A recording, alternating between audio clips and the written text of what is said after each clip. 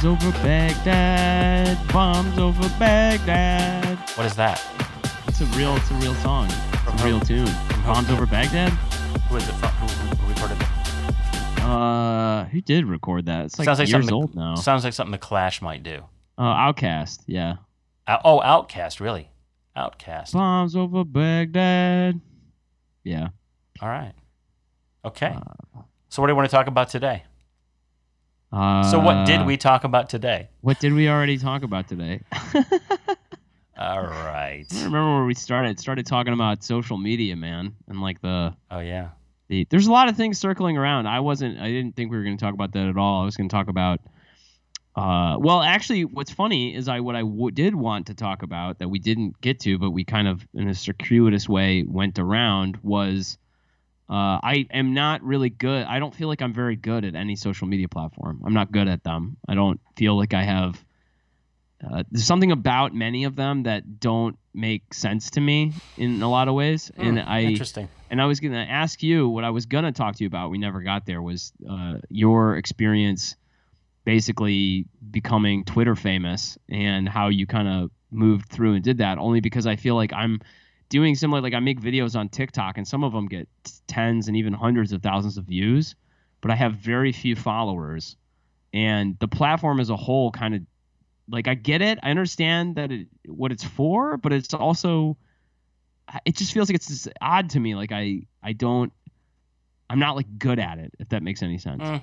Well, I've never analyzed what you actually do. And that kind of surprises me because, you have the character traits of someone who would be very good at it, because I think you have the same basic character traits that make me good at it or have made me good at it in the past, which is, ability to communicate. My guess is, and this is just a guess, my guess is that your, quote, weakness, or not a weakness, but what you're not doing, which is something that I could not recreate myself now, which is why the success that I've enjoyed in the past, I've not been able to recreate it in recent years, because I'm not willing to do this one thing. Fucking live on the platform. Yeah, you just have to be there all the time. That was the thing that I did that I think was unusual when I did it. I'm not saying I was the only one that did it, of course not. But I mean, I looked around, it was like I didn't see anybody that I felt was on more than I was. I was just engaging on everything all the time. I think I told you the story about how in my first year on Twitter, I averaged something like 44.25 tweets per day. Yeah, that's just nuts, man. I have not written 44 tweets in the past 4 years combined. Damn, bro. So there you go. I mean, like I was just addicted to it, and I was only into Twitter at that time, and I was arguing with people saying, "Oh, Facebook's great," and I'm like, "Oh, fucking Facebook sucks," even though I'd never spent a second there. I was, defending my turf. But what I think's made it super hard now is the fact that certainly, and this just gets more and more the case as time rolls forward, there are too many platforms. There are just too many platforms. Oh yeah, there's too many places to spend your time. Exactly. And if you spent the requisite amount of time that you really would need to be the kind of, quote, success on any one of those things, you would literally not be able to have a job. You would just be on it all the fucking time. And you look around at the people who are crushing it today, and I think that, the first guy that comes to mind for me is Gary Vee, who has a team of people that do all that for him. I mean, he is busting ass, don't get me wrong. But yeah, but the dude's created a whole company just trying to get that shit done. Exactly. And I've watched his team. Like they put out something that I thought was really good. In fact, it's on my home my home screen on my iMac. It's a PDF that his team put out of how to create 70 pieces of content from every single thing you do. But it's overwhelming. It's like, I mean, even for me, who's had a lot of success with exactly that kind of thing in the past. But I sit and think, okay, I can tell how about that would take about 10 minutes. That would take about 7 minutes. That would take about 30 minutes. That would take about 2 minutes. And you add all that up, and it's all you would do. Yeah, so it would be a full-time job. Yeah, it really would. And even though now, we actually... Well, you would never have time. This is what is insane to me about this. Is like, there's all these people who are trying to get famous on Twitter and TikTok and all kinds of BS. And they're not even like. There's a part of me that's like, what are you even trying to get famous for? You haven't developed any skills worth people paying attention to. Right. Like, Yeah, there's just a lot doing of the that. whole of it is the point. And this is where TikTok is like kind of the worst of these offenders, because it just like it makes you believe that you're going to get famous, because it's like, oh man, your video got seen by 120,000 people. And like there's TikTok is littered with people who have lots of followers. I mean, I'm not saying it's not worth doing, but they're like just tons of followers and just no, like lots of engagement, bunch of followers. But like, what does that net any of these people? Like some of these people have gotten like mega famous and have like deals with Disney and shit. But Right. like How many TikTok, the whole point is you can start up and start dancing on video, and now you're famous. Yeah. Like that's what people want. Is And like, then what? It's like the end game of everybody gets 15 minutes of fame or something. Well, I think I think people go into it without really doing the analysis in terms of, like, the place that I would start this entire, like, conversation, if we were actually having this conversation in a long form, would be Google the income levels of the top 10 YouTube people. Because some of those people literally make millions per year. They do, some of them. But Yep. we're talking about 6 or 7 or 12 or 9 people. And then it drops off dramatically after that. You know, it's like honestly, I think a good analogy is comedy. It's like, you know, there's a lot of people who do comedy, but how many people are like super wealthy from it? It's a very, very, very small percentage. And then secondly, I would say, if my goal today was to like get back into that, because I've actually thought about that, my first thought would be, I'm picking one platform. I'm not saying I won't be on other platforms. I'll be on But all. I'm just gonna pick one to devote to. Yes, I'm either gonna be a YouTube person or a podcaster or whatever it is. I'm gonna put 80% of my eggs in that basket, and then everything else I do is just gonna be basically the amplification of what I'm doing in that whatever my chosen social media platform is. That's what I do. It's almost like you create your own ecosystem where if you have enough followers on one thing, eventually they'll start bleeding over to other things you do. Yeah, I think though a big key is you have to develop some metrics that get people's attention. It's like, whoa, this guy has how many followers? And believe me, I hate that that's the case, because to me that's not what I really believe in. Like if you're just going after follower count. But the hard reality is I think you almost have to, just to be taken seriously. And then once you get to a certain level, and I think of a PewDiePie as the perfect example of this for me. When I discovered that guy, I literally couldn't believe it. It's like, wait a minute. People think this guy's good? Like, yeah. And people love him, dude. But I've watched a bunch of his shit. Well, why have I? Only because of the numbers. Because it's like there's got to be something famous. here. You're like, something's got to be here. Exactly. Right? Exactly that. Yeah. Something's got to be here. Its quantity has a quality all of its own. I totally agree with that. I think quantity does have a quality all its own, and we should have a much longer conversation about this, actually. Let's move on to what else is going on with you? What else is new? What else has happened recently that you want to talk about? Somebody in the meeting we had like a company-wide lunch meeting that we do like kind of every week to just chill, you know, to just have everybody together and chill and out. It's actually kind of fun. Somebody pronounced the stow pumice as pumice.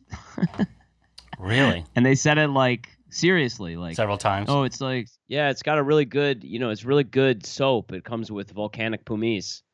And we're like, what? And he's, yeah, pumice. Yeah, it's like volcanic pumice. It really cleans your hands when you're done doing auto work. And everybody like paused just to kind of catch up. And then I said, Dave, it's actually pronounced pumice.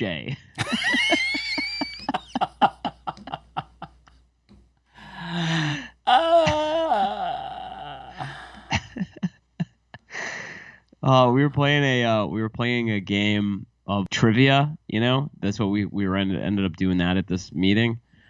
And they go, what holiday should never be forgotten? And then there are like 3 choices which are just what don't matter. And then there's one that just says 9/11. That's a holiday? Yeah, I was like, hey, what are you guys doing for 9/11 Day this year? Well, we're going to do the usual, having a cookout and fun and games for the kid, a pinata. couple of big piñata towers in the back that we're gonna we're gonna throw some midgets at to knock down. It'll be a really fun time. Awesome. Then afterwards, we go into the neighbor's yard and start a 14-year-long war with them. So it says that, and then I go, hey, I'm like, guys, 9/11, also known as an inside job. And then nobody, like No one zero laughed. people laugh on the call. What it's like to be a comic right now. It's so, dude, it's impossible to be a comic right now, but it's just impossible to have a sense of humor, period. I know I was on another lunch meeting that we had, and they were talking about crime in the city of Chicago. And I was like, yeah, actually, crime in Chicago is pretty bad. It's really bad. It's actually the worst it's been this summer for the last, 30 years or something. Right. It's Have you been murdered yet? So I have not been murdered yet, and I keep wondering why. When Did you can check I the turn? list? Do you have a website you can look it up and see? Oh shit, it's going to be August 18th. Murdered.com. Yeah, you're murderedinchicago.net. Actually, I'm sorry, it's .edu because this is real reverse racism. Because when I looked up when will I be murdered.net, it's like all black people on there. Pretty ridiculous. Wow, that is bad. So that's very much like the joke I got in trouble for, actually. Well, that one actually I can understand you getting in trouble for that one. So I said, I didn't say that. I said, we were talking about it, and I said when I first moved to Wrigleyville in north side of Chicago, my downstairs neighbor is a Cook County sheriff, and he said, go, you should really check out this website. You need to be aware of all the crime going on in the neighborhood. It seems like a safe place, but there's a lot of crime here. You need to go check out crime in Wrigleyville, boystownandwrigleyville.com. It's like the police blotter where they keep track of all of these stories. And so I look it up, and sure enough, there was tons of crime going on just in the whole area. And it's mostly good to look at because it's between a certain number of hours. Like if you're not out of your apartment by yourself at 1:30 in the morning, right, wandering around, you're pretty much fine. But it was disturbing to see all of this. Like, holy shit, there's break-ins all over the place, including my next door neighbor who got held up at gunpoint in her own apartment. And I overheard that entire thing, which is crazy. I'll tell you about that in a second. But anyway, I noticed when I looked at this website, it was not a varied number and type of suspects. It wasn't like, oh man, look at this is a real color of the rainbow in terms of people who are robbing. So I wrote this joke that I did on stage only a couple of times because its response was, I think it's hilarious, but the audience did not know what to do with it. And the joke was, man, I'm looking at all this crime. And I think to myself, man, this crime in the city of Chicago is going to plummet after they catch this 6'2" black guy. And oh my God. I know, right? I know. And so I'm aware that I'm aware of what that joke sounds like. But I think part of the reason I think it's hilarious is because it's obviously ridiculous. Right. And the second part of it, though, is that it's also not untrue. Go look at the website. It's it's the same description for everybody. So it's weird to me because I think that's it's both. Because all of the people who've been victims of crime are racist. Yeah, clearly. And so more than any other thing I've said on this podcast, this is what's going to get me in trouble. I talked to my friends about it, my comedians, and they're all like, dude, you need to try this out on stage. That's hilarious. And so I say it a couple times on stage, and it's just clear that it's just way too soon incendiary to say yes. in the city of Chicago. It's another one of these jokes that as soon as I get outside the city and I make that joke, as long as the audience is aware that I'm not a fucking racist asshole by this point in the right. stand-up set, it goes off really well and people really like it. But in the city, it's like everybody just goes, what are you trying to say? I'm like, what I'm trying to say is that there's a bunch of crimes committed by the same looking person. I think that's pretty clear. I don't think I'm saying anything more than that. You know what I mean? Right. It's just so weird. But because race plays a part in the joke, it just is way too incendiary. So I said that. I didn't say the joke. I explained the joke prefacing it with, I'm aware that this sounds nuts, and also I don't do this joke anymore for reasons that will soon become apparent. And so I didn't say the joke. I explained the joke in the lunch meeting. And I have a pretty cool team, so I thought, hey, this would be fine. Everybody was pretty hip here and will understand that it's a joke, and I'm explaining it. I'm also not telling it seriously. We've also worked together for months. And it was just like silence after I said it. And I was like, okay, great. Well, this is where I get fired. Yeah, that's how bad it is, man. I mean, I forget who it was. It was, some famous comic was just talking about what it's like to be a comic right now.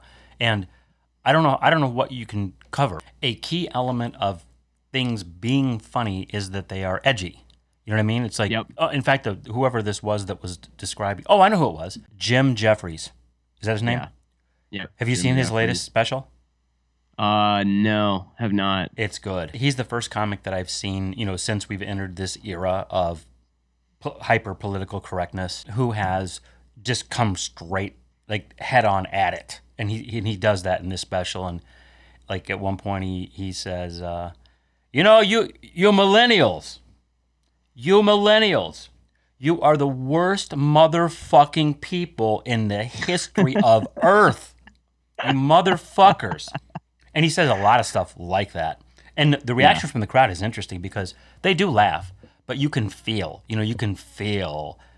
like people bought Jim Jeffries tickets thinking like, oh, this will be cool. We'll go to a Jim Jeffries recording, and they had no idea he was going to be coming straight at them. Yep. And like it's like a roast, except you as the audience member are being brought on stage and sat down in the chair. You had no idea you were about to get roasted.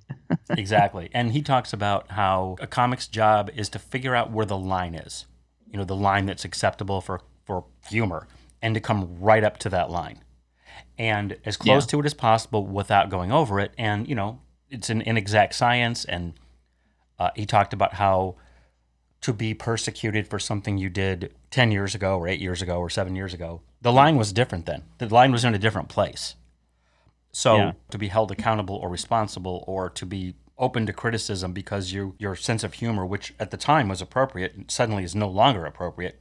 It's not like we're talking about fucking atrocities either. I know. You know what I mean? It's not like you burned down the village of My Lai and, and 7 years later we're discovering that happened. Yeah, there are no Vietnamese girls running from napalm naked. No Vietnamese girls were hurt in the making of these tweets.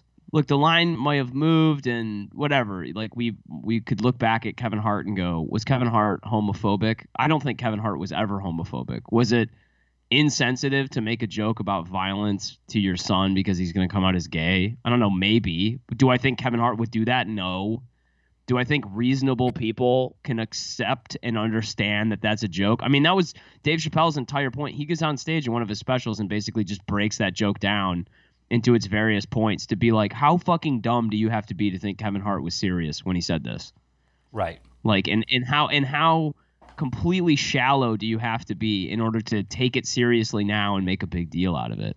Yeah, but nobody could anticipate, at least I don't think the so. The level of shift in terms of culture nobody could here. Well, nobody could that definitely, but nobody could predict that social justice warrioring would become a sport, because it effectively has become a sport. I think I told you the story when we were talking about how Facebook just literally overnight declared all of our ads. They rejected all of our advertising. Deep sixed all of our ads. Yeah, which I told you that's been rectified since. But in the context of that, I told you I joined several different Facebook groups about Facebook advertising.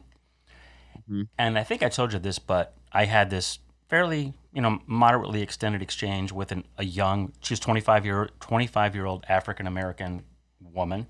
I told you about that? No. Okay, well, what happened was the podcast that triggered all this was the Why Are French Kids So Much Better Than American Kids? That one. Oh, wow. Okay, yeah. And so I wrote a fairly long post in this group explaining in pretty good detail what I had done. I included the title of the podcast. I also made reference to the fact that we've had all kinds of other podcasts we've done that were much more incendiary and controversial, in my opinion, just on their face, just the title. And I explained the fact that I could understand how kind of somebody might take issue with that, but I just didn't think it crossed the line, especially in comparison to things that we had already done that had been approved by Facebook multiple times. I've run ads on a number of our podcasts more than once. Yep. Because what I do is I run an ad. If it does well, I typically run it again. Yep. So anyway, I'm getting comments from people, most of which are just trying to answer my question honestly. And then this woman jumps in. I think her name was Shakira. And Shakira said... Shakira! Yeah. She said something like, "You're really self-absorbed if you don't see why that title was inappropriate." What? Yeah. And we went back and forth, and my memory is so shitty that I can't recall all the details. But she continued to comment, and she just kept basically saying the same kind of thing over and over, like, how fucking dumb is this guy? And I wouldn't take the bait. Her parting shot was, she said, and remember, she's referring to this title, which was, "Why Are French Kids Better Than American Kids?" And she said, to throw an entire class of kids under the bus is despicable. What? And this is after I'd explained that it's humor. I said this is comedy, and it's intended to be controversial. It's so crazy how things have gotten. And did you by any chance watch, or did you? I mean, you're aware of the fact that Zuckerberg and Bezos and and the dude from Google. Yep. And the dude from, I can't recall who the fourth was. Did you watch any of it? I only watched bits of it, and quite frankly, a lot of it was embarrassing. Like, when you look at it and you're like, these are our representatives. Like, they're asking these questions. Like, a lot of these guys don't even understand how any of this stuff works, it seems like. That was true. That was true the last time Zuckerberg was in the similar position. And I agree with you in that context, because there was lots of questions where Zuckerberg's answer was like, well, that's because we sell ads. That's what we do. I mean, I agree with you. There was a high level of ignorance as it related to the subject matter. That I didn't think that was really true in this case. And I have never in my life, well, maybe going back to like Watergate, which is so ahead of your time. I mean, I know you're savvy, you know what that is, but I don't think I've ever watched any government proceeding in its entirety. But I watched this one. I didn't even know it was on. I literally stumbled upon it the minute it started. Literally the minute it started. I watched the whole thing. And I got to tell you, dude, I mean, the questions were pretty good, not from everybody, but there were a lot of good questions that were asked. And there was quite a bit of stuff that was unearthed that was very damning for those companies. I enjoyed it. I mean, because like the Google CEO in particular was like he was just a punching bag. And I'd never even seen the guy interviewed before. I didn't even know what his name was. He's just the most mild-mannered. I think he's Indian. Yep. Is super mild-mannered, very soft-spoken, and how many times he said, "Well, I'll be glad to have my office get in touch with your office," and at one point somebody snapped and said, "I'm tired of you saying that. Just answer the damn question." Actually, the most interesting thing of all to me was there was only one person who I felt who came across to me with a shred of integrity, and guess who it was? It was Bezos. Yes, he was the only one who, on multiple occasions, volunteered an answer that was not in his best interest. Yeah. And he did it multiple times. Like he'd say, I got to be honest with you, I don't know the answer to that. I probably should know the answer to that, but I don't. And then a couple of other times he just gave answers that were just not in his best interest. And he really, I thought he came off as pretty sincere. When I heard that they were all appearing before Congress, I was like, "Oh man, this is nuts!" And they should. I mean, like, it's both sides are pissed off at him for different reasons. Well, let me give you a couple highlights that may provide a little more incentive for you to actually do that. There was this one class of highlight that I didn't even know about. I mean, this is how out of touch I really am on these things. That Congress has been investigating. They've had some year-long investigation on a whole slew of issues relating to these companies. I didn't know that. 2, the number of times that something was discussed in which, and this was specific, well, actually it was specific to Google, Facebook, and Amazon, is they're just absolute bullying of companies and competitors. Examples were Zuckerberg was quoted, I don't recall what he said, but it was when they were negotiations to purchase Instagram. And apparently he said something like, well, we can either continue just to develop our competitor product of, the product that we'll compete against you with and probably win, or you can sell to us at this price. Yeah. Either we will destroy you eventually because we have extremely deep pockets and we're going to build something that's going to be better, or you can just sell it. You can just give up the game and try to collect something now. Exactly. The worst was the number of times when the question made clear that the results of this investigation showed how these companies, they have access to so much data that they can basically just sit back and watch.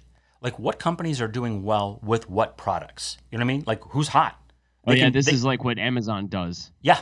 Oh yeah. So basically, they just sit back and they cherry pick, and it's like, okay, well, we'll do this. We'll build this product that competes against that company. They can't possibly compete with us once we get rolling, and that apparently that's just happened a lot of times, which makes perfect sense to me that a company in that position would do exactly that. If you have access to all the analytics in terms of, oh my gosh, look at this incredible flurry of purchases of this product over here, and this is this little company in Milwaukee, and they make this thing, and we can have that made in China tomorrow. Yeah, whatever. They have all the relationships. They have the whole, infrastructure to fulfill it and ship it. They have all the traffic. They own every.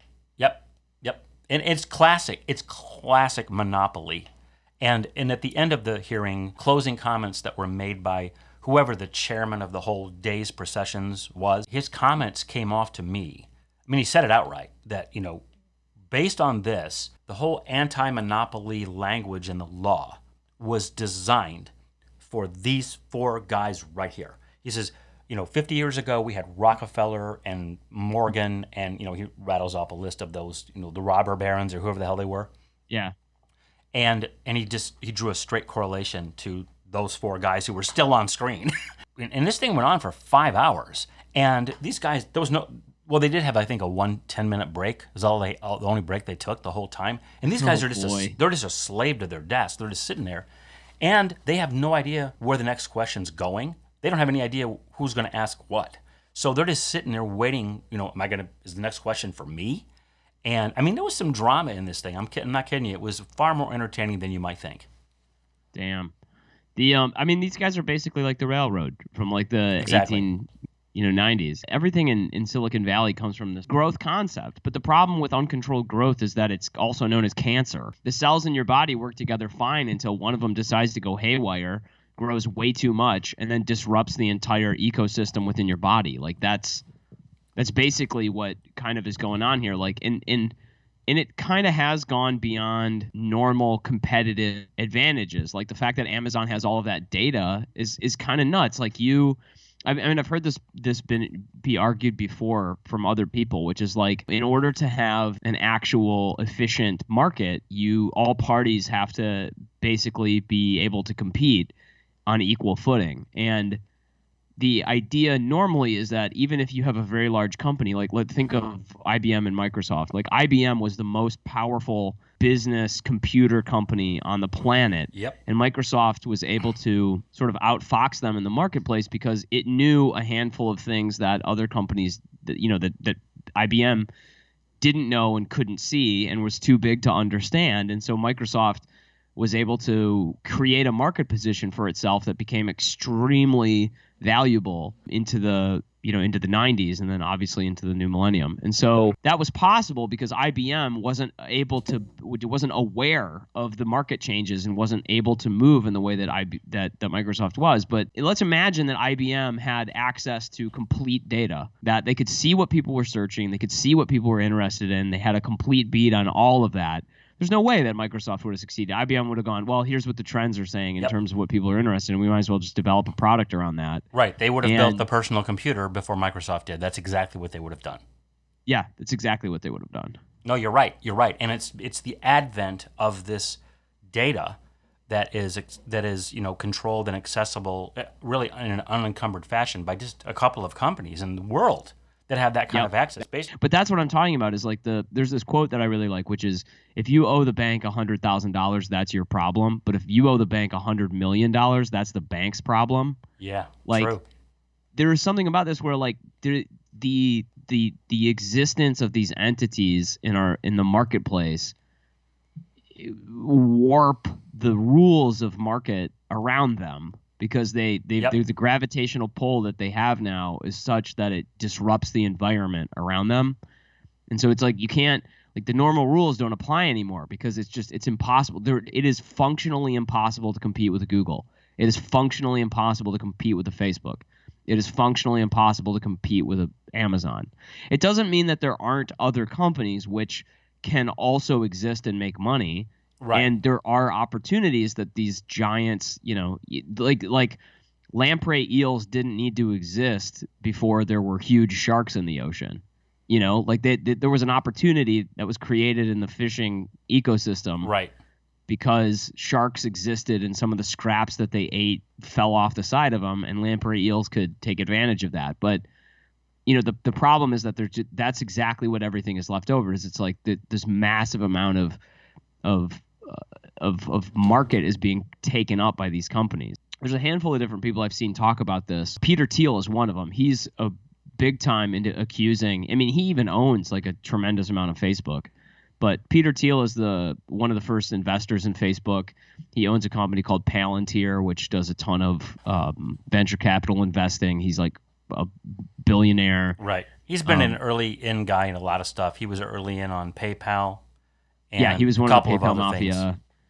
Yeah, he was one of these guys, and he's fascinating to listen to. I bring this up because he has been accusing even of Facebook the idea that they're out of ideas, like there's no functional innovation going on at these companies any longer. And it kind of makes sense, because it's like, look, I mean, I know you don't agree with evolution, but part of the thing that I think is interesting about evolution is that when there's a successful pattern that a species inhabits, it doesn't really change until it has to. Things that didn't evolve because they didn't need to.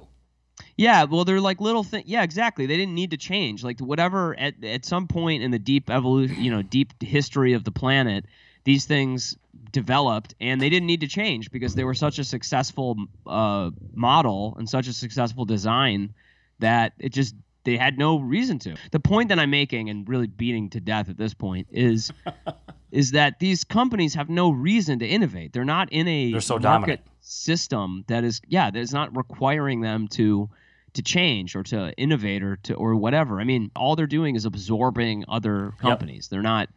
They're not actually changing or innovating in themselves. And that's become the pathway to riches if you're an entrepreneur. Absolutely. I'm going to create a company, and eventually it's going to be bought by a larger company. Yep. That's just how I'm going to become rich. Yep. Well, that's pretty much, I think, what most people start out, most people who are entrepreneurs, that's the dream. The dream is to build something to sell it, not to necessarily build it to make it successful, because, and it can be a lot more work. And you're right. I mean, I think that when companies reach a certain critical mass, it makes more sense, and it's just easier. It's just easier. If you have unlimited capital, which all of those companies literally do, they can buy anything except maybe each other. Other than that, they can buy anything. And so if I were running those companies, I would do exactly the same thing that they're doing. You just sit back, analyze, watch, look at the data, which company has the most promise, buy it or replicate it, or attempt to buy it at cents on the dollar. And then when the owners refuse, that's when you threaten them and say, well, all right, well, then we'll just recreate this ourselves. I mean, we can probably do it in a month, and then you'll be out of business. Yeah, I mean, unless, of course, the company could just go, yeah, we're just going to recreate it now anyway. I mean, this is basically what they've done with men's fashion. Like I own a bunch of Amazon Basics and Amazon Essentials clothing. Like they have their own clothing line called Good Threads. And I'm wearing a Good Threads heavy flannel right now. It cost me $47, and it's great. It's like the best flannel shirt jacket I've ever owned. But the truth is that if I was going to go buy from a Carhartt, which would be almost exactly comparable in terms of quality, it would probably be, I don't know, $30 more or something like that. I mean, just yesterday I was thinking about buying a pair of tech chinos from Dockers, which are like $40 because it's just a little chilly up in Manistee. And then I looked at Good Threads has almost the same exact pair for $17. Wow. Yeah. I mean, they know everything about these products and companies. They have all the data, and they know that they can just they can go barter a better deal because they're dealing with, the similar companies, but with way more product and from a far better bargaining position. It's the same thing that Walmart did in terms of bargaining down prices from all kinds of different people. They just had such a huge footprint. They're warping and changing the relationship that companies have with their manufacturers. Totally agree. Let's just decide we're going to create the next Amazon and just buy all of our competitors. Sounds really easy, doesn't it? I think that's a great idea. You know what? I think why would I have a different life plan at this point? I know. You know what I mean? Let's create the next Amazon. It shouldn't take too long, should it? 2-3 weeks, maybe. Well, what really is scary in all this is the fact that I think that the entrepreneurial playing field not that long ago felt sort of open. I mean, like when I say not that long ago, I'm talking maybe 10 or 15 or 20 years ago, which in my estimation is not that long ago. Yeah, it's not that. Yeah, It really isn't. It's within the. That's recent enough that someone could have started a business within that time, grown it a little bit, and now have hit the wall because the environment's changed. Yep. And now I think it's very different, because if you create anything that is viral in terms of popularity, I do think there's just a really good chance that you're going to get either bought out or crushed. And either bought out, sounds like, well, that's what's nothing wrong with that. Well, it just depends, because maybe your dream included several other iterations that you cannot pursue now, because you have to make a choice, because there's a gun to your head, which is either sell right now and maybe even get an okay price. But if you'd kept going in a vacuum, maybe in 10 years your company would have been worth 10 billion instead of the 20 million that Google's going to pay you today. Yeah. So who knows how many of those situations have happened, where a company, it just doesn't reach its manifest destiny because it just didn't have the opportunity to. And that's sad, because really prior to watching that with the guys from Google and, et cetera, in front of Congress, whatever that's called, I didn't realize the extent of these things that I mentioned earlier in terms of all these instances where companies were basically, just put out of business. Again, one could argue that many of them did okay, but I just wonder in the long run, and now it's weird, I'm starting to sound like you, because this is something you would say. Is like, it's funny because the observation I've made about you since we restarted the podcast, the new observation, like what changed in you since we were last doing the podcast consistently. I'm straight now. You are? Well, congratulations. I didn't know. No, is the fact that you use the term community a lot, and you have clearly embraced this philosophy that I would describe as communityism. There's this intellectual perspective that you have on seemingly most things, which is, hey, what's best for the community? And I have total respect for that. It's not how I view things, but it's not. But I don't think it's wrong. I don't think it's crazy. I just think it's a different perspective. But it's funny because that's something that I don't remember you saying talking about as much. No, and you've mentioned it multiple times in our recent conversations. I think that's a good observation. Here's kind of how I think about it. I think that the logic of the type of capitalism, the consumer capitalism that the United States has been running in the last 50 years has reached its late stage conclusion, which is you're fucked. Nobody gives a shit about you. None of your efforts actually matter, because there are far more resource entitled people who have far more resources at their disposal to pursue their ends, and their giant movements incidentally can destroy anything you're working on. Yeah, because that's true. A change in the Google algorithm can fuck your entire business. Oh my God, you know how many times that's happened to people? Yeah, and exactly, and it's like, and it's not out of malice. It's like Google just changed a thing. Somebody moved a 1 to a 0 and a comma in their algorithm, and now you're fucked. Yep. No, that's absolutely true. There was a guy who I worked with. Just a real quick story. He had a channel called Bricks 101. He would build Lego stuff, and he had a really amazing channel on YouTube with literally like 500,000 subscribers who would just want to tune in every week to see him build some cool shit, and he would give plans for how they could build it, and it was just really cool. And he was pursuing partnerships with Lego and some other cool things that were going on, and had lots of sponsors and followers. And at some point in the last 2 years, about 2 years ago this time of year, YouTube just changed its algorithm, and the amount of traffic he got just plummeted. And then they changed one other thing, and like 3/4 of his videos got demonetized. So it didn't matter how many people who watched them, they weren't going to pay him. I was just like, what can you do? And he's like, there's nothing I can do. He's like, I hired a lawyer. He's like, I'm involved in a giant class action lawsuit with a whole bunch of other people who lost thousands of dollars in monthly income based on the fact that they just decided they didn't want to monetize your videos anymore. And they didn't really give a very good reason. And he appealed it. And then there's no human being to talk to here. Yep. And like, that's crazy. I guess the thing that hits me over the head when I hear stories like this is the kind of values that you and I have, that, I say you and I both because I think you and I both have them, but also you and I, meaning you, the listener, and I, the speaker, all of us, people in America, talk about and appreciate like hard work and perseverance and Yep. steady, conscientious piety, working toward a building value for yourself and for others. That doesn't matter in a world that giant monsters can walk through and destroy your farm in any moment. It's almost like trying to have a farm when there's a fucking dragon hanging out around. Like the dragon come and burn your farm down. It doesn't care. Right. And it doesn't affect it. It doesn't change its life at all. You know, in a world in which dragons existed, we would all get together and say to ourselves, nothing of value will happen in any of our lives as long as this dragon can come down at any moment and just burn the whole town down. So we got to go kill it. That's the first thing we got to go do, because it doesn't matter what else we do.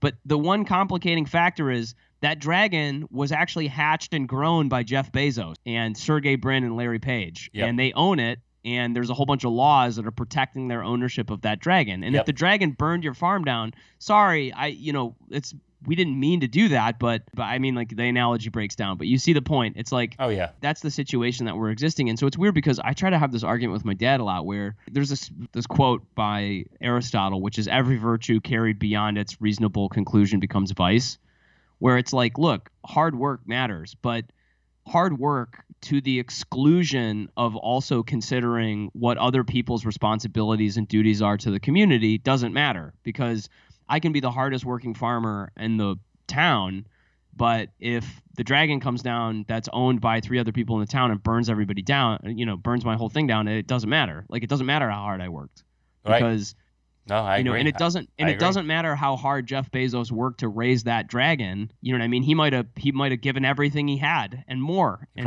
almost sacrificed everything he had in his life in order to make that dragon possible. But now that it exists, it's not fair to other people to allow that to continue. And so, because I've been saying community a lot and thinking about community a lot, because I think that the type of capitalism that has been run in the last 50 years has been to the exclusion of thinking about the community almost at all. If it was thought about at all, it was like the last thing that was thought about, which is, obviously it's good for people to build successful companies. Obviously it's good to allow companies to build up market positions that are extremely strong. Obviously these things are good.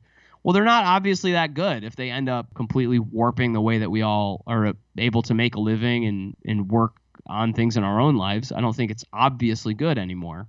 And it doesn't mean that they should be done away with, period.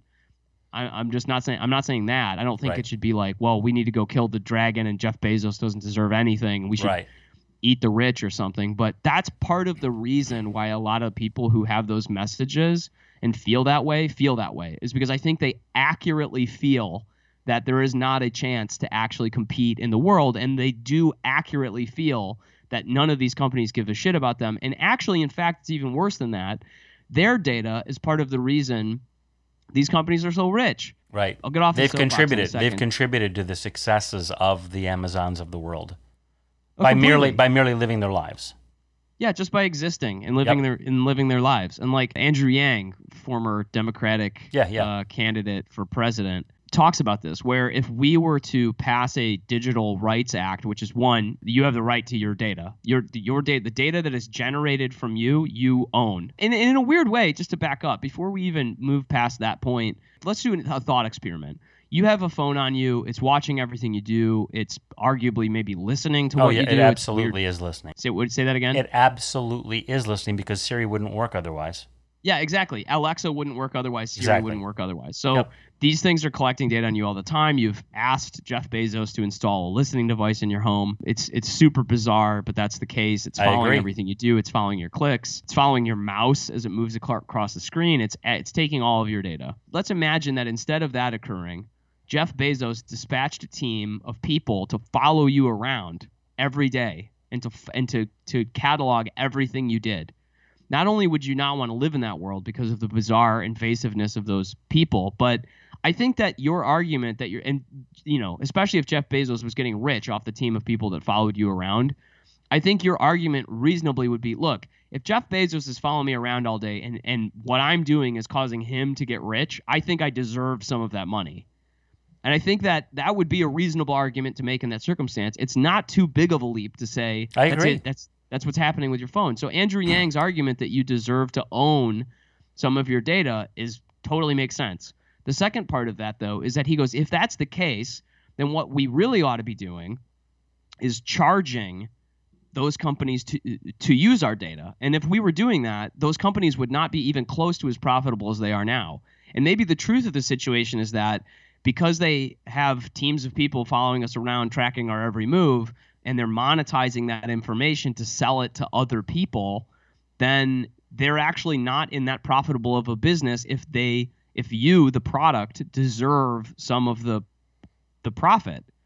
And I think that that's totally reasonable. I think that that's a completely reasonable way to think about the problem. I doubt anybody said anything like that to them in the congressional hearing. I don't recall that being said, and I agree with everything you said. I really do. I think that makes perfect sense. And the only thing that I would add, and I'm not adding this to the last thing you said, but to the thing you said before that thing, is when you said, I'm not saying you should just tear the whole thing down or throw the whole thing out or however you phrased it. That's what I was going to say is let's assume that we're on the same page on 95% of what you just said, because we really are. Yep. What's the fix?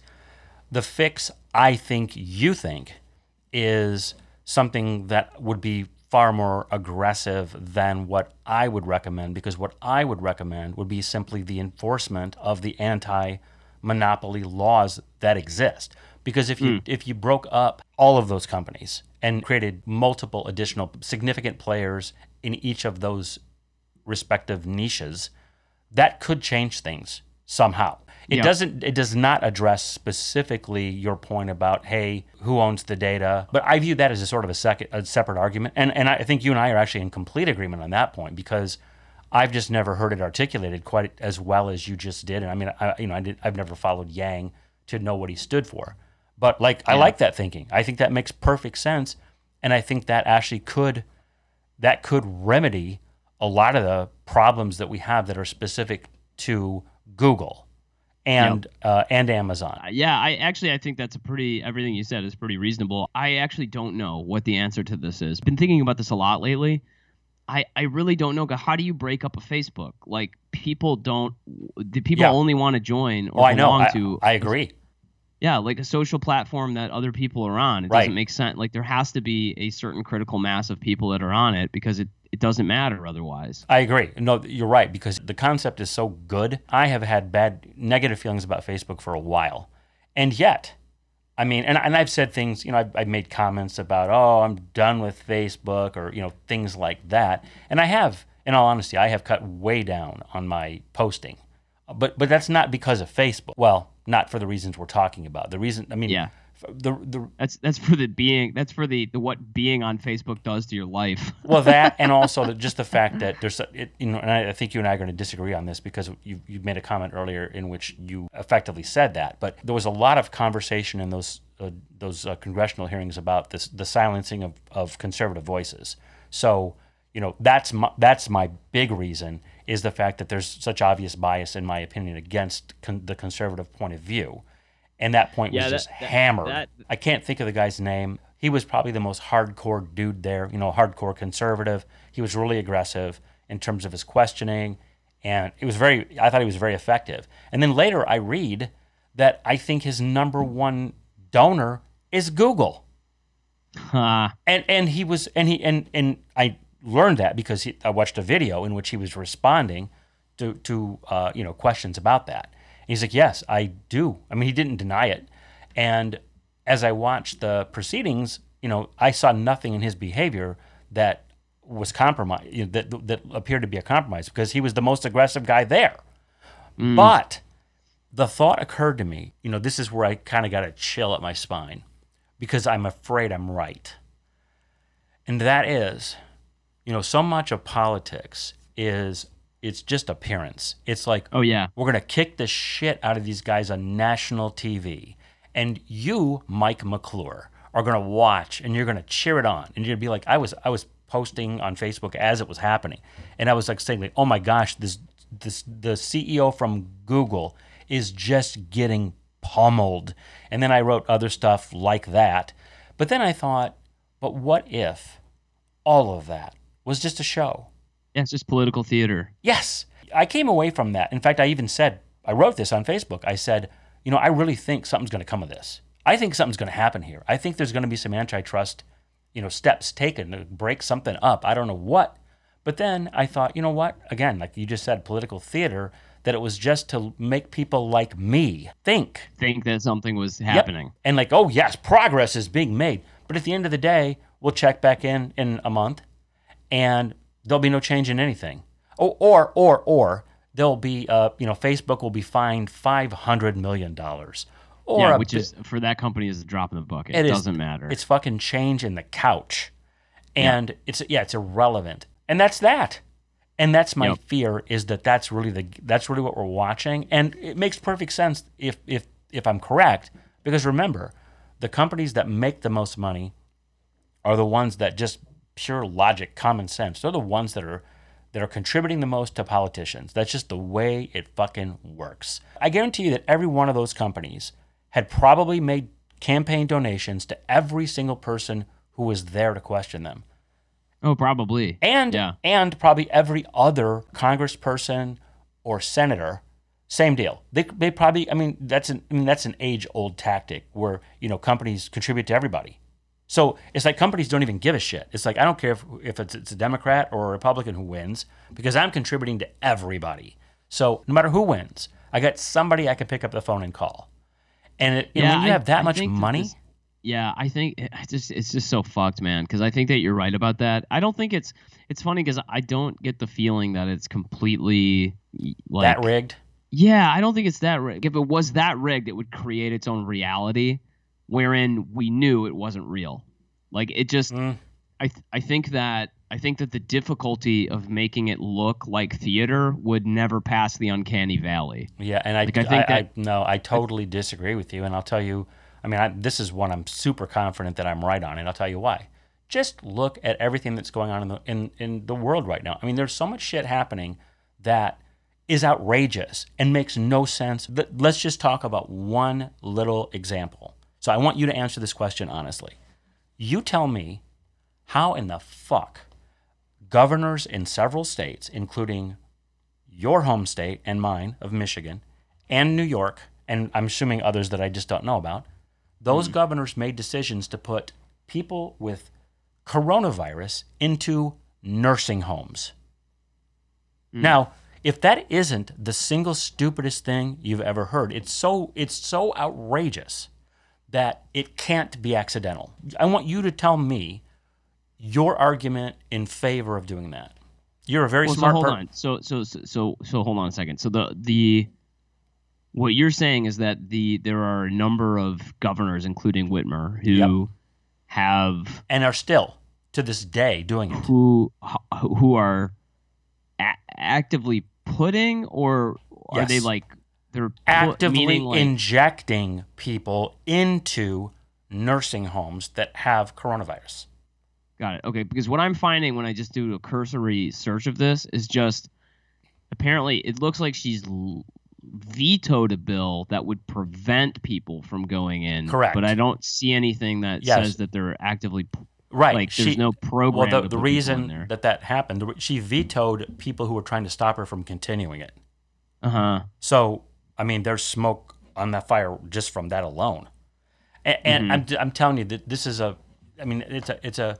it's a pretty big deal, because like in Michigan is not the best example. New York is, because of the metrics there, number of people in nursing homes who have died, and so it's really high. It's really the center of it's the center of the epidemic. So my point, we're getting a little bit away from the point. My point was, I thought your point was prior to that if things are that crazy, it would be obvious to us. Well, I think this example I'm giving you is insane. And yet, it doesn't even garner that much conversation.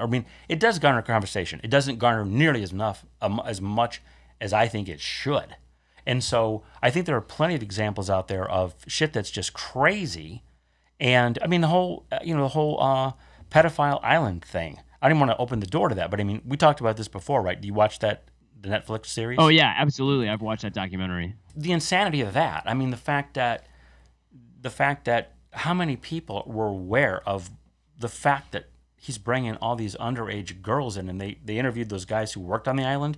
Like one guy was like a electronics person. Oh yeah, and he was like communications. Dude, it was like weird. Yeah. Yeah, and he He's quit. like, He quit because of some conversation he had with some other person who worked there, and they were just talking about, I don't know what it was, like seeing Clinton with some girl, or I mean, it was something that outrageous. yeah, it Of was like Prince Andrew, and he saw Bill Clinton with some 16-year yeah, old topless yeah, girl on the island or yeah, yeah, whatever. yeah. That's what Yeah, it was, something like that. But yeah, I mean, it's like that. That also is just outrageous. And you look at the people who are on the travel manifest. You look at, like, I saw something that was really interesting, which was, it was one of those like photo grids, like a big square full of little portraits of people, and it was like, yep. here are the people who are known to have been on that island. I mean, it was Yeah, just so okay, so hold on. So I can see where you're going with this. I just let me say it like this. So this is why this appears weird though. Like I think you and I are maybe slightly talking past each other in this, in the sense that it's like I said, look, if that hearing were a complete charade,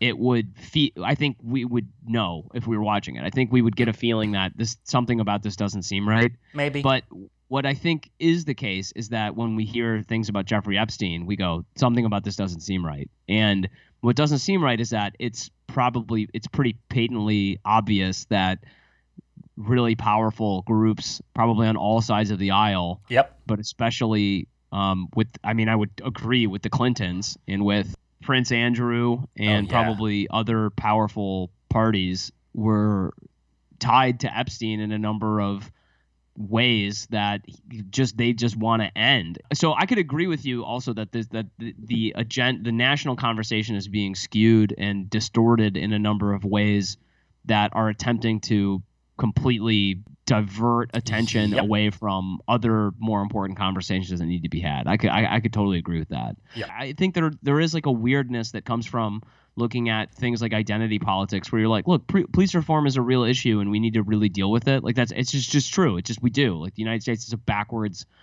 police force in many ways compared to the rest of the developed world. But the ways in which this thing is happening and being pushed and being pushed around, and the same from the other side with like anti-mask arguments and things like this. Like these things don't seem to noticeably correspond to reality in any way, and that's why they seem fishy. Like I think that's probably true. We should do a whole episode about it though, because there's a lot of shit to talk about there. Well, and I just want to make one comment there, and that is this: that for all the people out there, which I think there's a fair number of people who would look at that story on its face and just reject it categorically because it's too outrageous to be true, I just think that is incredibly naive. And I think if you just do a minimal amount of what I would call true intellectual analysis of human behavior, this is as simple as it is in my mind, is that if, first of all, what's the kind of person that aspires to be a high-level politician? Because most people at this point, most people who would go into politics for what I would call, you and I would agree would be the right reasons. Yeah. Would make a change. Idealistic reasons. Yes. Let's say. I think those people, I don't want to say that they're extinct, but I'd say they're going to be extinct soon because they won't even try. Because they're also not going to get, like, I find it difficult to believe that they would get much higher than state representatives. You know what I mean? Right. Because they at some point you have to have a sponsor. You have to have somebody who is, a George Soros level player who has decided that you're good enough to be on my team. So I'm going to bankroll all of your campaign finances. I'm going to make sure you get elected. I'm going to give you the best people for your advertising, blah, blah, blah. I mean, that's how that game is played.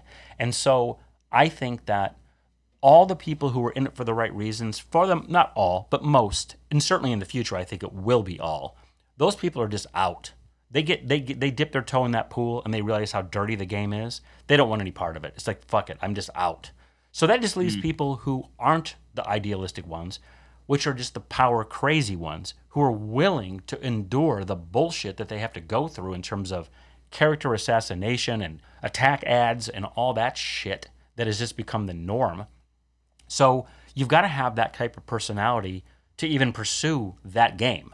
So Think about that personality type of just power hungry, typically incredibly narcissistic, sociopathic probably in many cases, and I mean that literally. And so that type of personality, oh my gosh, it makes so much sense to me that type of personality would end up on a pedo island where it's like, fuck yeah, show me these 14, 16-year-old girls. I'll fuck as many as you'll give me.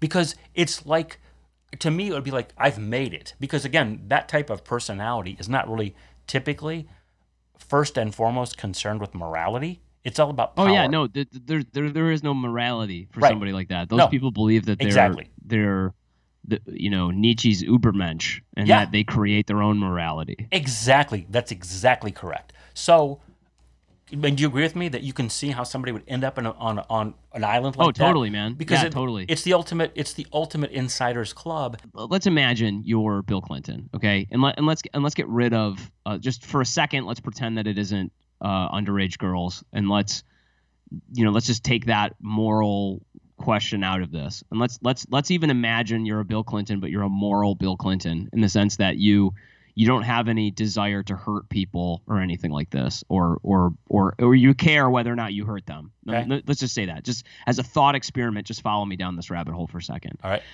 You're incredibly powerful. You're ultra connected. You have tons of money, tons of wealth.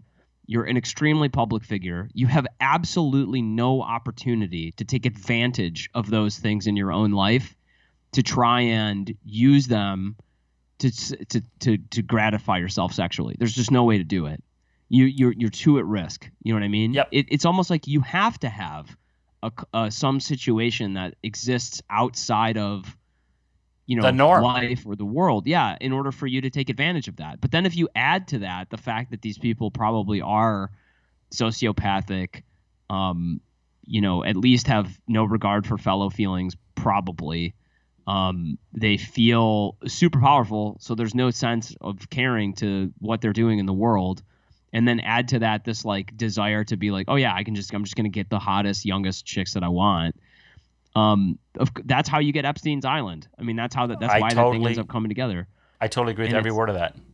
Yeah, I had this conversation with Bill, friend of the show, about this, and I really weirded him out because he was like, dude, can you even fucking believe this guy did this? I'm like, completely. Oh yeah, I can completely see it. Oh yeah. Like it doesn't mean that I like want to do it or recreate it in my life, but like I don't think we should be acting like it's bizarre. Like, what Kublai Khan had like an entire harem of girls as young as like 13. Like that happened in the Middle Ages in China. Like right. that wasn't that long ago. No. Are we supposed to be that different from that dude? Like humans are all pretty much the same. Like I agree. No, I think we should not act like it's bizarre or abnormal. It is. That's exactly why we have to guard against it, is because those things are not bizarre and they're normal. Exactly. I totally agree with that. And I think it's what this is. I mean, the whole like shock or maybe pseudo shock that people have at, oh my God, can you believe that? That's just an offshoot of this political correct bullshit, which distorts reality to such an extent. When, I just had this thought the other day, which is, all this cancel culture and people getting attacked for things they said in the past, or even for things they said yesterday. Like, who among you can cast the first stone because you're fucking perfect? It's nobody. And yet, somehow that's just been categorically skipped over, by this whole class of people who are, again, looking to be triggered. And, it's one thing to be legitimately upset about something. It's another to seek it out, which, I mean, I think we agree on this, that, like I said it earlier in this conversation about people. I mean, people are just looking. It's a sport. It is a sport. Who can I be first to attack that person for what they just said? I mean, I can feel people just sitting at their keyboards. Like, who can I attack next? Who? Oh yeah. Who said the? Or even like Chris. I can never pronounce his last name. D'Elia. Chris D'Elia. Yeah, Chris D'Elia. So you know his story. Oh yeah, I know his story. Yeah. So he's been named, or I don't even know all the details. I just know. A lot of comedians in the LA comedy scene have been, man. They've been coming for Brian Callen. They've been coming for Chris D'Elia. They've been coming for a whole bunch of people. Right. But it's the. I mean, in between you and me, Chris D'Elia, I think I met him one time, and I think he totally did that shit. And he seems like a total creep. When I met him, I was like, this guy's so slimy. Like, I met him for one time outside of the Comedy Store in LA, and that was pretty much my exact feeling. As I was like, this is the slimiest motherfucker. And like, it's awful to say this, but like, there's a type of 16-year-old girl who just would love that feeling of a Oh, slimy dude yeah. like that being into her. Oh, yeah. And like, let me put it this way: I think it's fucked up and he did a bunch of like fucked up and coercive shit, but like he probably didn't have to do that much coercive shit. Right. I don't think he did either. Where I'm ultimately going with this is that to me, that guy is just another flavor of what we were just talking about in terms Yeah, of agreed. pedo island. It's just if you have access to things that especially most men want. I mean, come on, dude. If you could have sex with anybody you wanted, would you really have that much restraint? I mean, maybe you would. And No, I wouldn't. I lived in New York, dude. I basically almost could do that. well, yeah, and I think that's just. And again, I'm not condoning that. I'm not saying that that's the way you should do. But nor am I saying the opposite either. Because to me, that's just a judgment that we all have to make for ourselves. So I don't.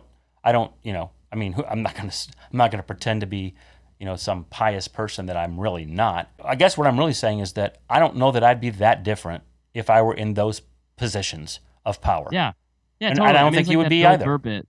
It's like that Bill Burr bit where he's like, the only reason guys don't fuck all the time is because they can't.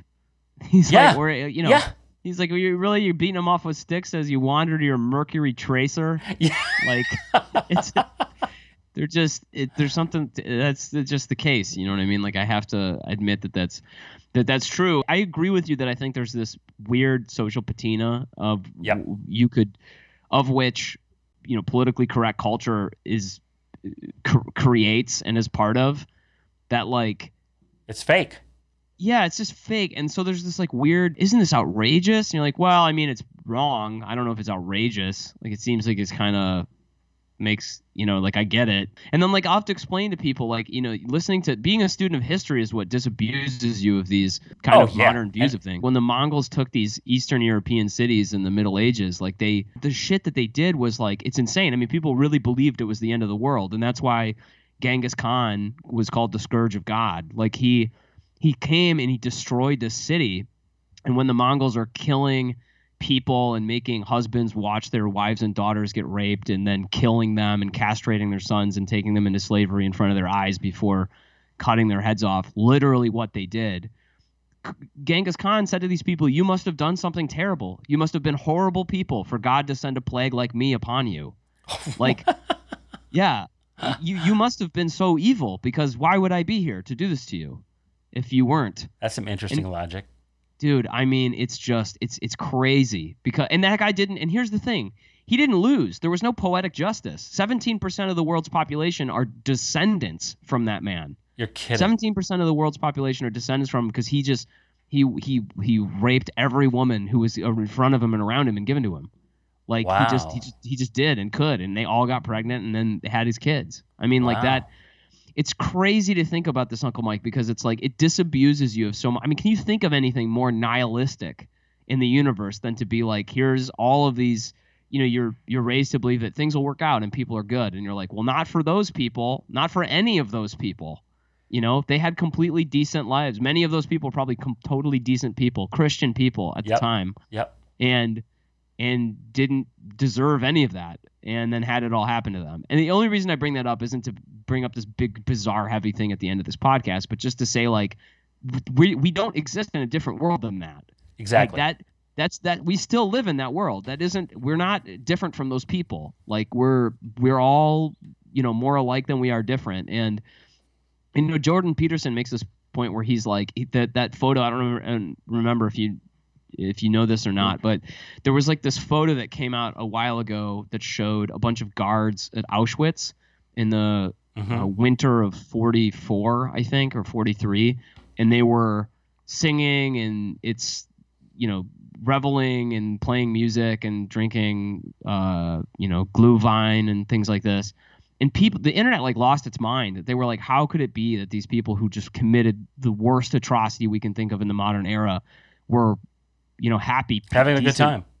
Yeah, we're having a good time. Like, it boggles the mind for people to such dissonance to have this idea that they were maybe decent people or could enjoy good times, but then also did these horrible things. And you're like, dude, they're not monsters. Like, no. Like in other times and circumstances, you could have been one of them. And it's important to understand that like you could have been a guard just as easily as you could have been a prisoner at Auschwitz. Exactly. It's just a turn of fate and context. And Yes. you know, the social sort of patina that we all feel like is really meaningful is just totally illusory. And once that stuff starts falling apart, it can fall apart really quickly, which is I think what the, you know, it's like scary when the Balkan whatever the civil wars were going on in the Yugoslavia. 90s and like Kosovo and the former Yugoslavia and all of that and Serbia, like those people attest to the fact that they're like, it was fine a few years ago and now it's like this. Like nobody had any idea how bad this was going to get this fast. Well, it's so funny. Well, one, those observations were some of the most insightful and savviest observations that I've ever heard you make, and I've heard you make a lot of good ones. So that's a big compliment. Secondly is, I just could not agree with you more. Third is, this is just one of the root evils of political correctness, and one of the reasons I hate it so much is because it builds this collective glass house that isn't real. Yeah. And we're making all these decisions and thinking in certain ways and moving in certain ways and making policy decisions like this whole, and again, I don't want to revisit this, but I just think it's a perfect example. It's a perfect example of people who have no fucking idea of what history is. When there's even a conversation about getting rid of police departments. I mean, are you familiar with these human beings and what they do? Yeah. I mean, because they are like a I know a bunch of them online, man. well, but I mean, like, you know, they're incredibly efficient at filling vacuums, so that like when the police go out, the criminals come in. I mean, duh. I mean, shit. Are you kidding me? I mean, I'm sure you saw this, that the city of Minneapolis actually issued this notice. That's, it said if you're accosted, just give up your wallet and your phone. Don't fight back. Like when we get really? Oh yeah. Oh, I've seen that in 50 places, dude. And it's real. It's real. And so, I mean, it's just crazy that this all of the thinking and posturing and and the attitudes that people have about the goodness of human beings. And let's end on this note, because what I'm gonna shit, dude, you're not kidding. This happened 5 days ago. Oh yeah, they released this. Oh yeah, this is brand new. Because I think that they're literally going to eliminate the police department whole cloth. But in any event, well, goodbye Minneapolis. Exactly. but this is the perfect segue to what I wanted to comment on at some point before we finished, and this is just the perfect ending of our conversation, is literally the second I hang up on this podcast, I'm getting in my car and I'm going and picking up $2,000 worth of shotguns that are sitting waiting for me 2 miles away. And why am I doing that? I'm doing that because I'm aware of history. And it's so funny. It's so weird. Like when you said did you say the Balkans or whatever you said? I mean, Yeah. Serbia. I was thinking of, and again, I'm not a student of history, so I want to be clear about that. But I was thinking of that situation because it was the most recent situation I could think of that I thought could be what we could end up with in this country. And I'm not predicting that. I want to be clear. I'm not predicting that. I'm really not.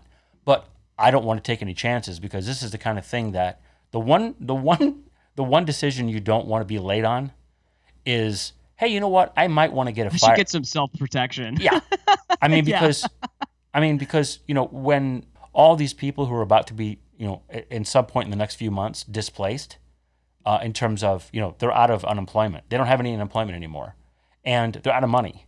And all the laws or the executive orders or whatever that were created to keep people from being evicted prematurely, what happens when those people are evicted? And they got nowhere to go, and they have no money. And they're living in their car. 2 cars, 3 kids. That's their entire existence. You think those people are going to just drive around in their cars and they got no way to make money? Are they going to allow themselves to starve to death in a car somewhere? No, they're going to do something. And I don't blame them, because if I have to choose between committing a crime and surviving or dying, that's a really easy choice for most people. Yeah. So if we get to that point and people start going door to door, which I could see, I'm going to be ready. And I hate saying that, but I mean, to me, this is just pure pragmatism. This is just being realistic. I mean, shit, dude, you were within, as you phrased it, earshot of mass uprising in Chicago. You could hear it. Civil unrest. And yeah, it was pretty freaky, man. I have never been close to it. Well, I was close to it, but not really. Not like you were. And it's like, that's something I don't ever want to see, because to me that would be fucking terrifying. The thought Dude, of and this is what's so weird about the situation is, like, look, I can say on one hand that I think police reform needs to happen, and that there's. But you're not so fucking stupid that you're going to say, oh, but we should get rid of them. Yeah, dude, and I feel so bad for them. Like, literally, I was riding my bike through Chicago. I passed the Addison, Wrigleyville police precinct, and it was like a fortress. I mean, like, they really had. Yeah, and because they were, I mean, I think that accurately they were like, well, here it comes. And when I was riding my bike by, I said good luck to all the police officers, because I was like, dude, these guys are like, this is fucked up, man. Like, they don't know if somebody's going to bring a gun and start shooting at them and stuff. I mean, that happened in Dallas a few years ago. Oh, yeah. And just all this shit that's happened, in Portland and all that crap. And I think we talked about this in the last podcast very briefly, because I was referencing this friend of mine who lives in Portland. And he wrote a post, on Facebook about enough is enough, and that the mobs are now heading to the suburbs. So when I saw that, I mean, that really got my attention. It's like, once that starts, I feel like if that shit starts happening, that's when, that's when it goes off the fucking rails. Because exactly. That's when someone like me, protecting my home, will open fire on somebody. Because I would. Well, yeah, it's insane, man. Like yeah, I mean, I can see. We'll have to end this here, because this could go down a whole other rabbit hole. Yeah. But this is a good episode. I feel like we covered a lot of ground. Once again, ended up on the end of the world is imminent. But how we got there is always why you tune in. Exactly.